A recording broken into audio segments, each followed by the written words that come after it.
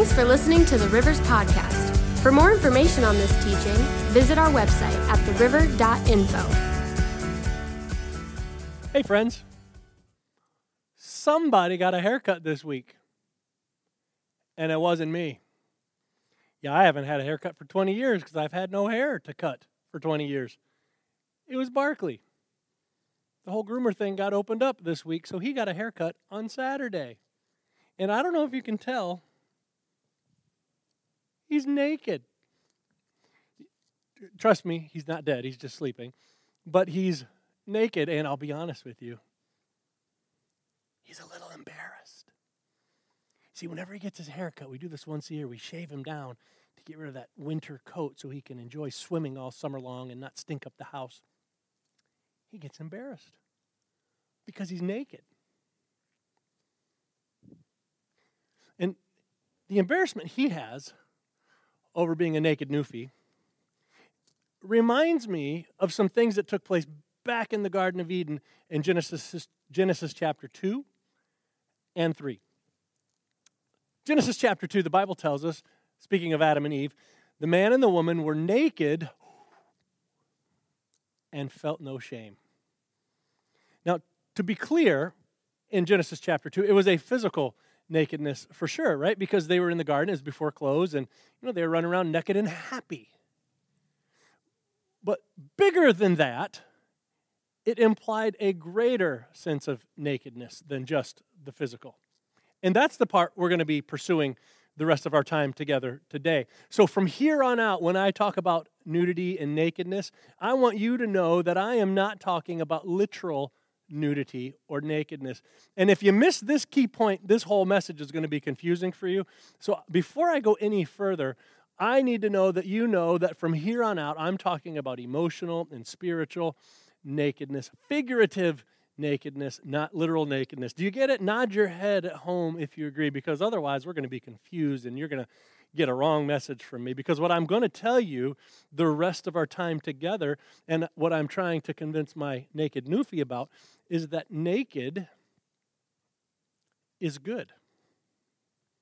Particularly nakedness in front of others, maybe select others, is good. So in Genesis chapter 2, we see, as I've said, that Adam and Eve were naked and they felt no shame. That is to say, they were fully seen in their entirety. Fully seen, not just physically, we're not talking about that, but their emotional foibles, their struggles in life, everything about them was seen, and there was no shame. But unfortunately, after Genesis chapter 2 comes Genesis chapter 3. And we know that once Adam and Eve bit the fruit from the tree of the forbidden fruit, and scientific research tells us that the fruit on the tree of the forbidden tree of knowledge was the kumquat. That's not true. We just know it was some fruit on a tree that they weren't supposed to eat from.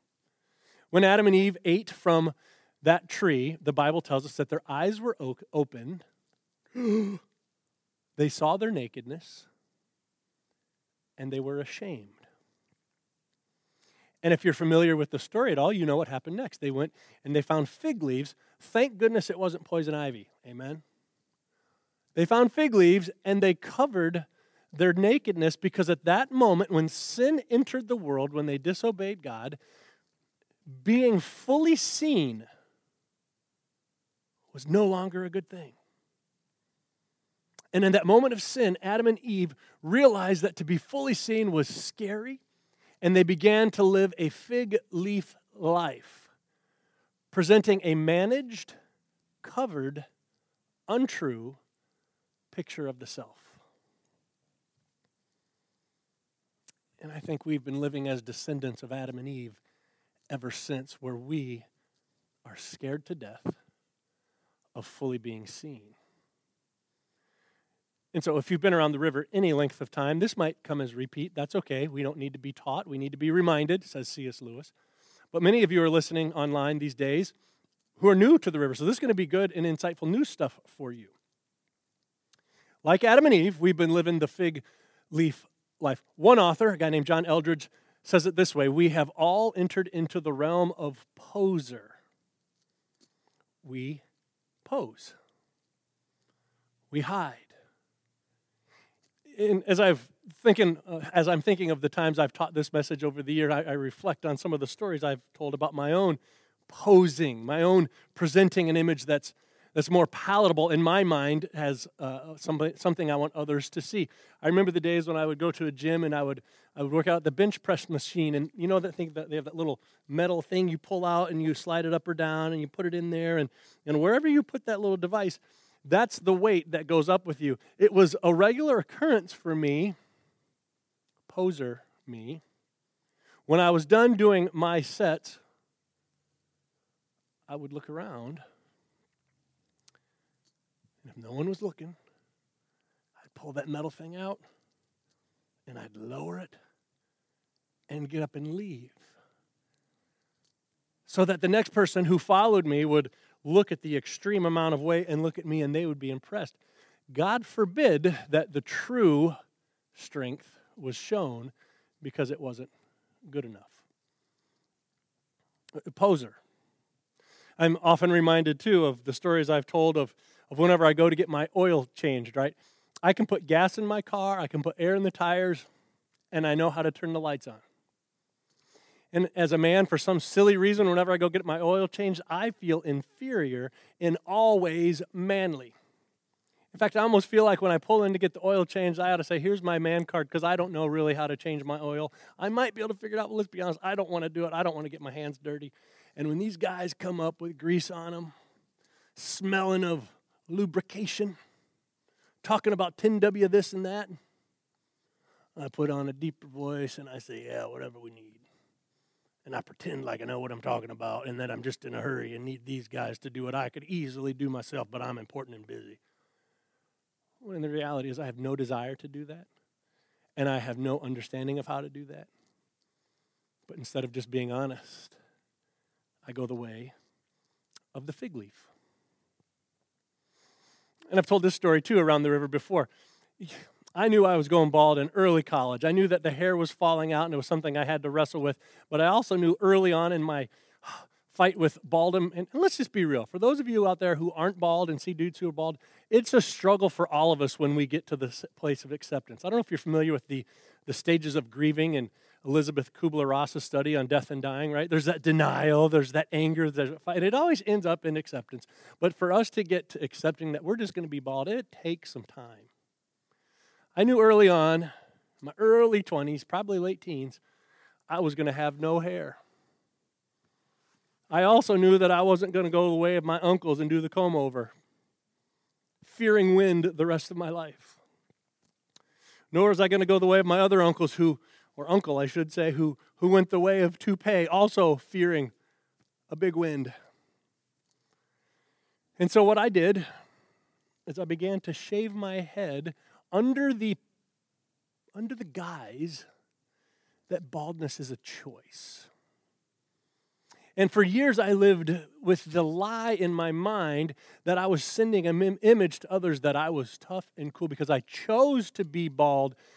God forbid they would know that I was actually bald. And so the moment that little 5 o'clock shadow up here stops, I had to go shave it off because I didn't want to be seen as the old guy with the cul-de-sac hair. And so I shaved it off and pretended like it was a choice when in reality baldness was not a choice.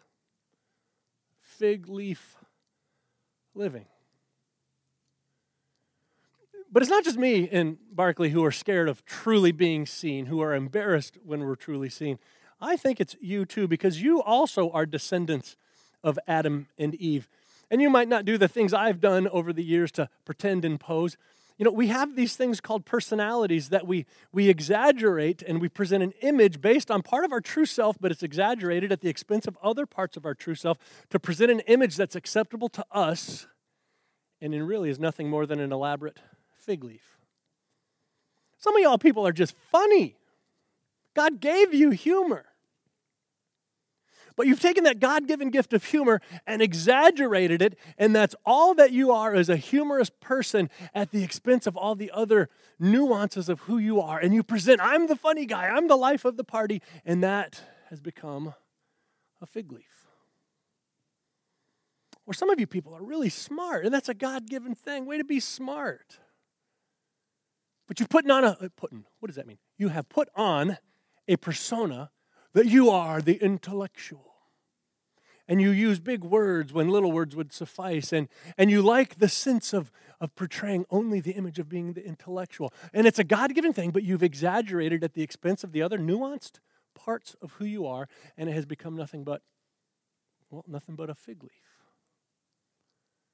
Some of you have been blessed with just a mellow temperament. I wish that was me, man. I am not mellow. I wish I was. I'm up and down all over the emotional map, and I sometimes envy you mellow people. But some of you mellow people, God-given gift, have taken that mellowness and exaggerated it to the point where you never go up, you never go down. You're just mellow, and you're known as the chill person. Well, if you're hooked up to an EKG, this is life, right? Mellow is dead. And so we pose in some tangible, practical, easy to see ways, and the things we do, like adjusting the weights at the machine, or in more insidious ways by over-exaggerating a God-given personality. We pose.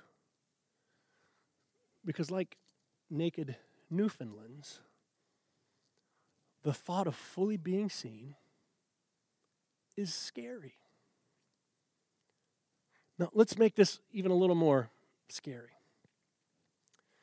The church, the gathering of God's people, has become the place that is the largest proponent of forcing people into posing lives that planet Earth has ever seen.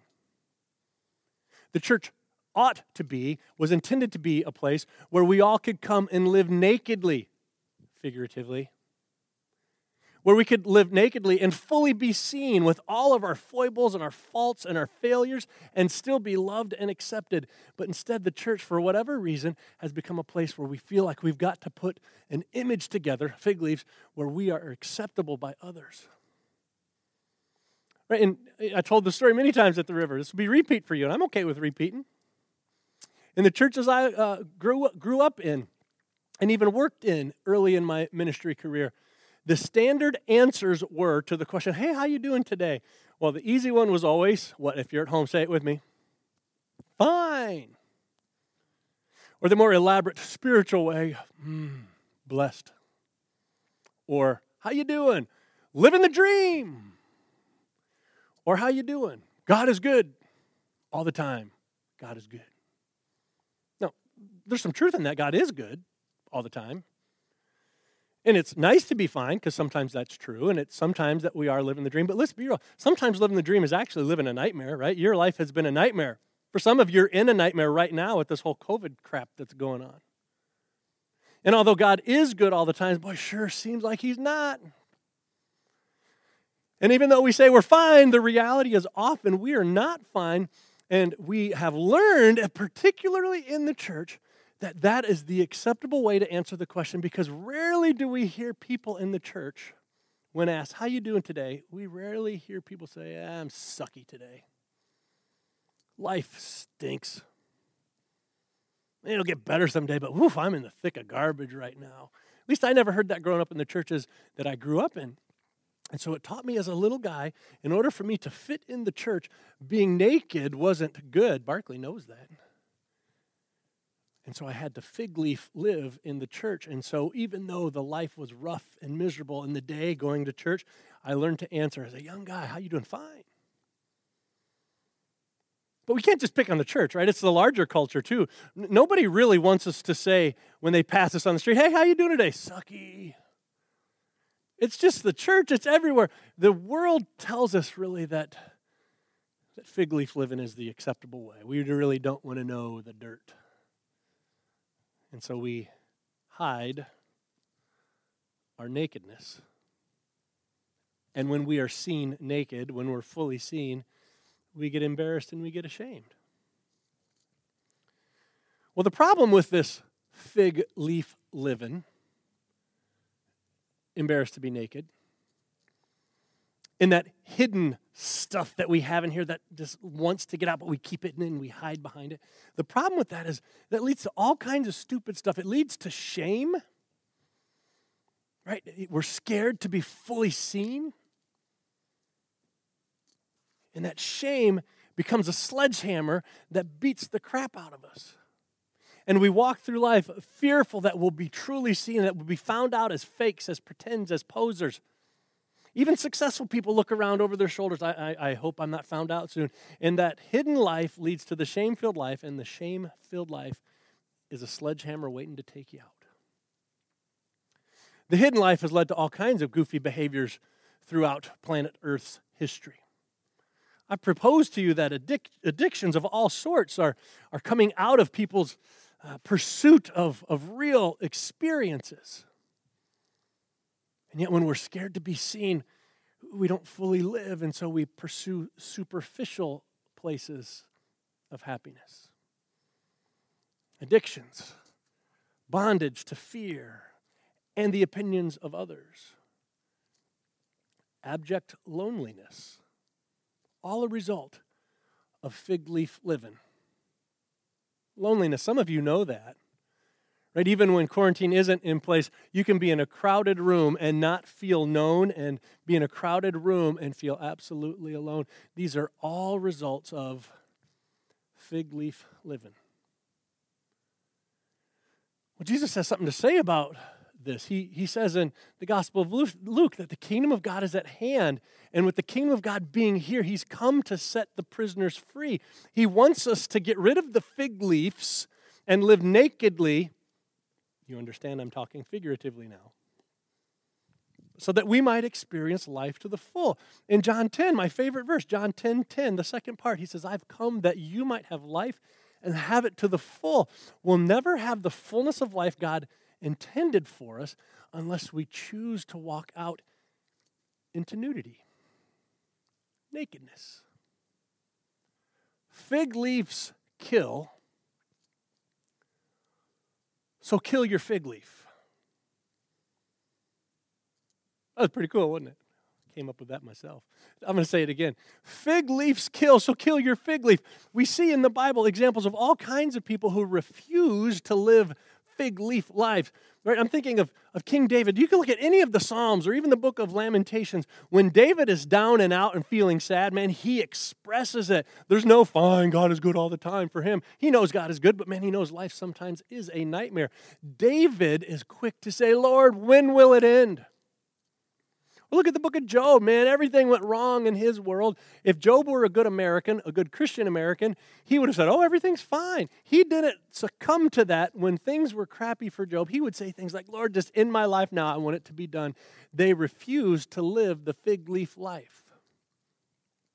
Even Jesus, on his most troublesome, darkest night in the Garden of Gethsemane, he wept and sweat blood. He was so intensely anguished. He refused to hide the realities of the inner man. They knew, whether it was David, Job, or Jesus, that fig leaf living is a deadly way to live. And so I'm wondering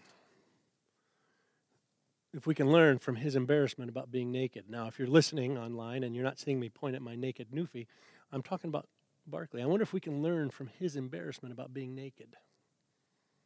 I'm wondering if we can come to terms with the true self and allow ourselves to be truly seen. Because you need nakedness in your life. In fact, quite frankly, I'll say it this way. If you ain't living the naked life, you're living an unhealthy life.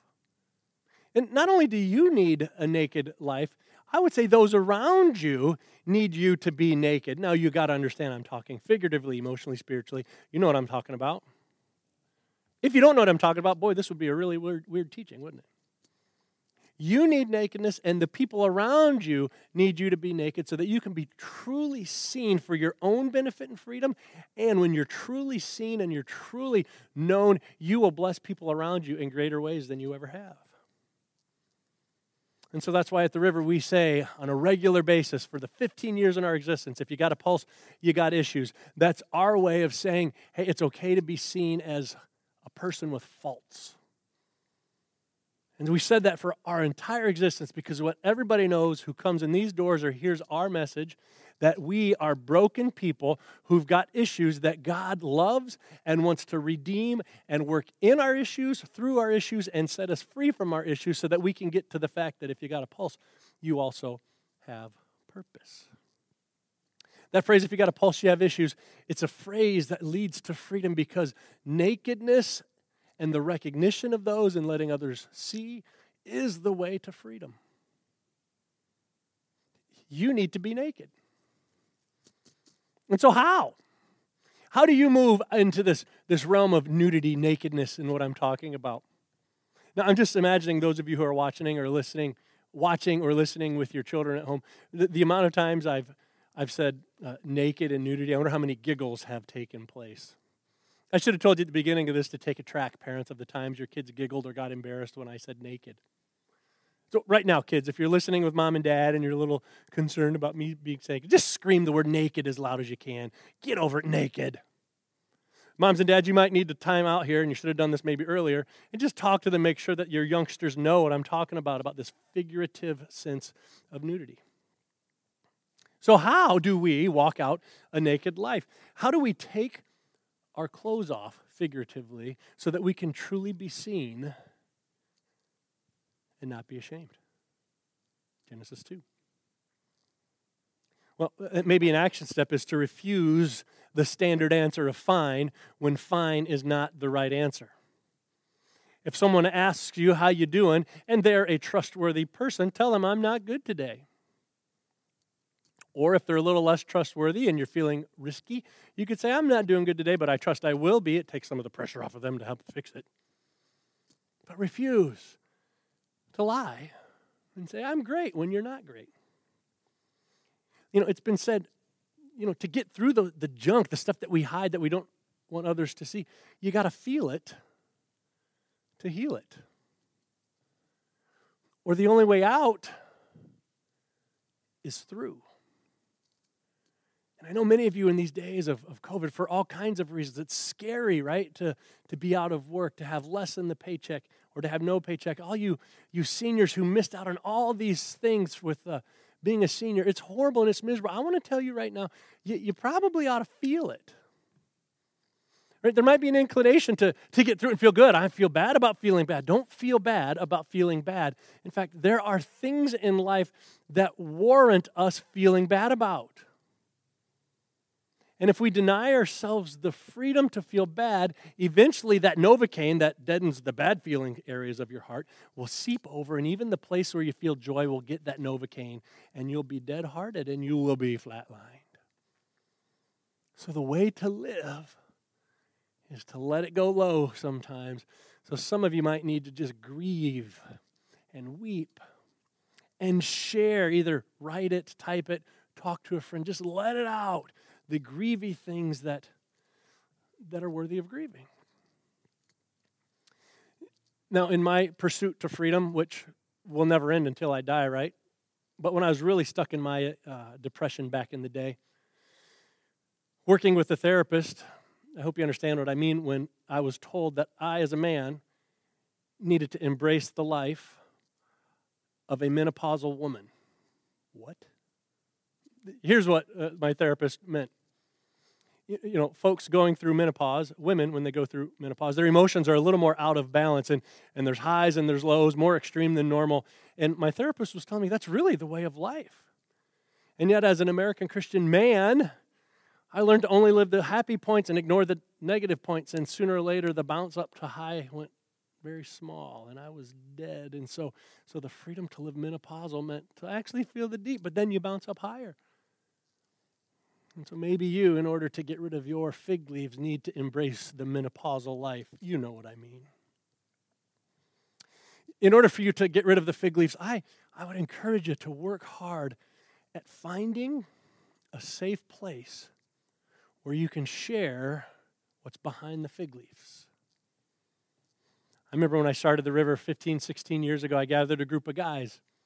and say, hey, dudes, here's the deal. I'm going to move into senior pastoring, lead pastor. Up until that point, I'd been an associate. And there's going to be a little more responsibility and pressure. And I want a group of guys who refuse to put me on the stupid pastor pedestal that people do. I want people who are going to truly know me, know my faults, know my foibles, and will love me and walk with me through life anyway. And every guy that I called into that little circle just said, I'm in. And I want that too. Not a single one of them turned around and walked away. You got to find a safe place to be naked. I've learned in my marriage that the best thing for Christy and I, one of the best things for Christy and I, is for me to go against my natural inclination and to shell up when I'm feeling something, when I'm struggling with this thing over here. I feel like I got to go home and be good and not share anything. But it's better for me, and it's better for Christy, and it's better for our marriage, and it's better for my kids when I can say to Christy, hey, I'm struggling with this. And every time I've done it, she's proven to me that I'm not a burden. That's my fear. And that it's okay for me to be fully seen. And to be fully seen by my wife, by my friends, has been liberating. So you'll have to work to find a safe place. Select friends, maybe a spouse. And you'll have to work to remove the fig leaves in those safe places. So I have a bit of a reputation around the Kalamazoo area because I've refused to live the fig leaf life for a while. I've shared this story at the river before, but some of you haven't heard it. There was a gathering of pastors, about 80 pastors were gathered, and 3 of us were asked to share, just briefly a bit of our own story as pastors. And so next to a guy named, we'll call him Bob's name, was the word prayer. And he was going to share how prayer impacted his life. Underneath him was a pastor, her name was, we'll call her Debbie, was discipleship, how discipleship impacted her life. And right up there on the big white screen, with their names and those words, prayer and discipleship, was my name, Rob. And right next to it was the word lust. Because I've been overtly honest with my former struggles with pornography. And I found that freedom from pornography only came when I got unfig-leafed. And so all those pastors know that I was the one who, had struggled with this. But we know studies tell us that a vast majority of dudes at one point in their life had wrestled with it. And yet of all those pastors, I was the only one who had gone public with it. And so there I was, Rob the lust guy. Or in another setting, a friend of mine a few months ago asked me to come preach at his church. He wanted me to speak about how God brings healing to the mental anguish that we struggle, right? That freedom of life in John 10:10, or the abundant of life in John 10:10. And he had known, because I've shared openly about my own bouts of depression, and so he introduced me, or he was actually gone, but his associate who introduced me to teach at his church that day would say, hey, this is George's, it's not his real name, but this is George's mentally ill pastor friend. Now, I could take offense at either of those, but in reality, those monikers don't stick because I've gone the way of honesty. In fact, I've learned from Eminem, right? Eminem, early in his rapping career, when he was freestyling and doing freestyle battles, you can look this up, it's even in the movie 8 Mile, would go after his own weaknesses and foibles and rap about them, and in so doing took any ammunition that his rap battle opponent could use against him. The other guy didn't have any ammunition to slam on Eminem because Eminem was open and said, hey, this is what I am, I know. And in so doing, he lived free from the abuse of the opponent. And so when we live free and honest, our shortcomings don't become sledgehammers of shame. They become honest talking points of places where we can acknowledge that God is working in us or has worked in us. So the things I've been saying to Barkley this week since his haircut and the things I'm saying to you are the same. It's okay to be naked, Barkley. You look good. You don't need to be ashamed. And nudity is good for you too. Naked is good. If you have prayer needs of any kind, email us at the river, prayer@theriver.info. If you have questions about the river, email us, info@theriver.info. And I want to thank you, all of you who have continued to support the ministry during these days. So don't forget your joy boxes. Heart. Thank you. Love you. Hopefully see you face-to-face soon. I'll see you via this venue throughout the week. Peace.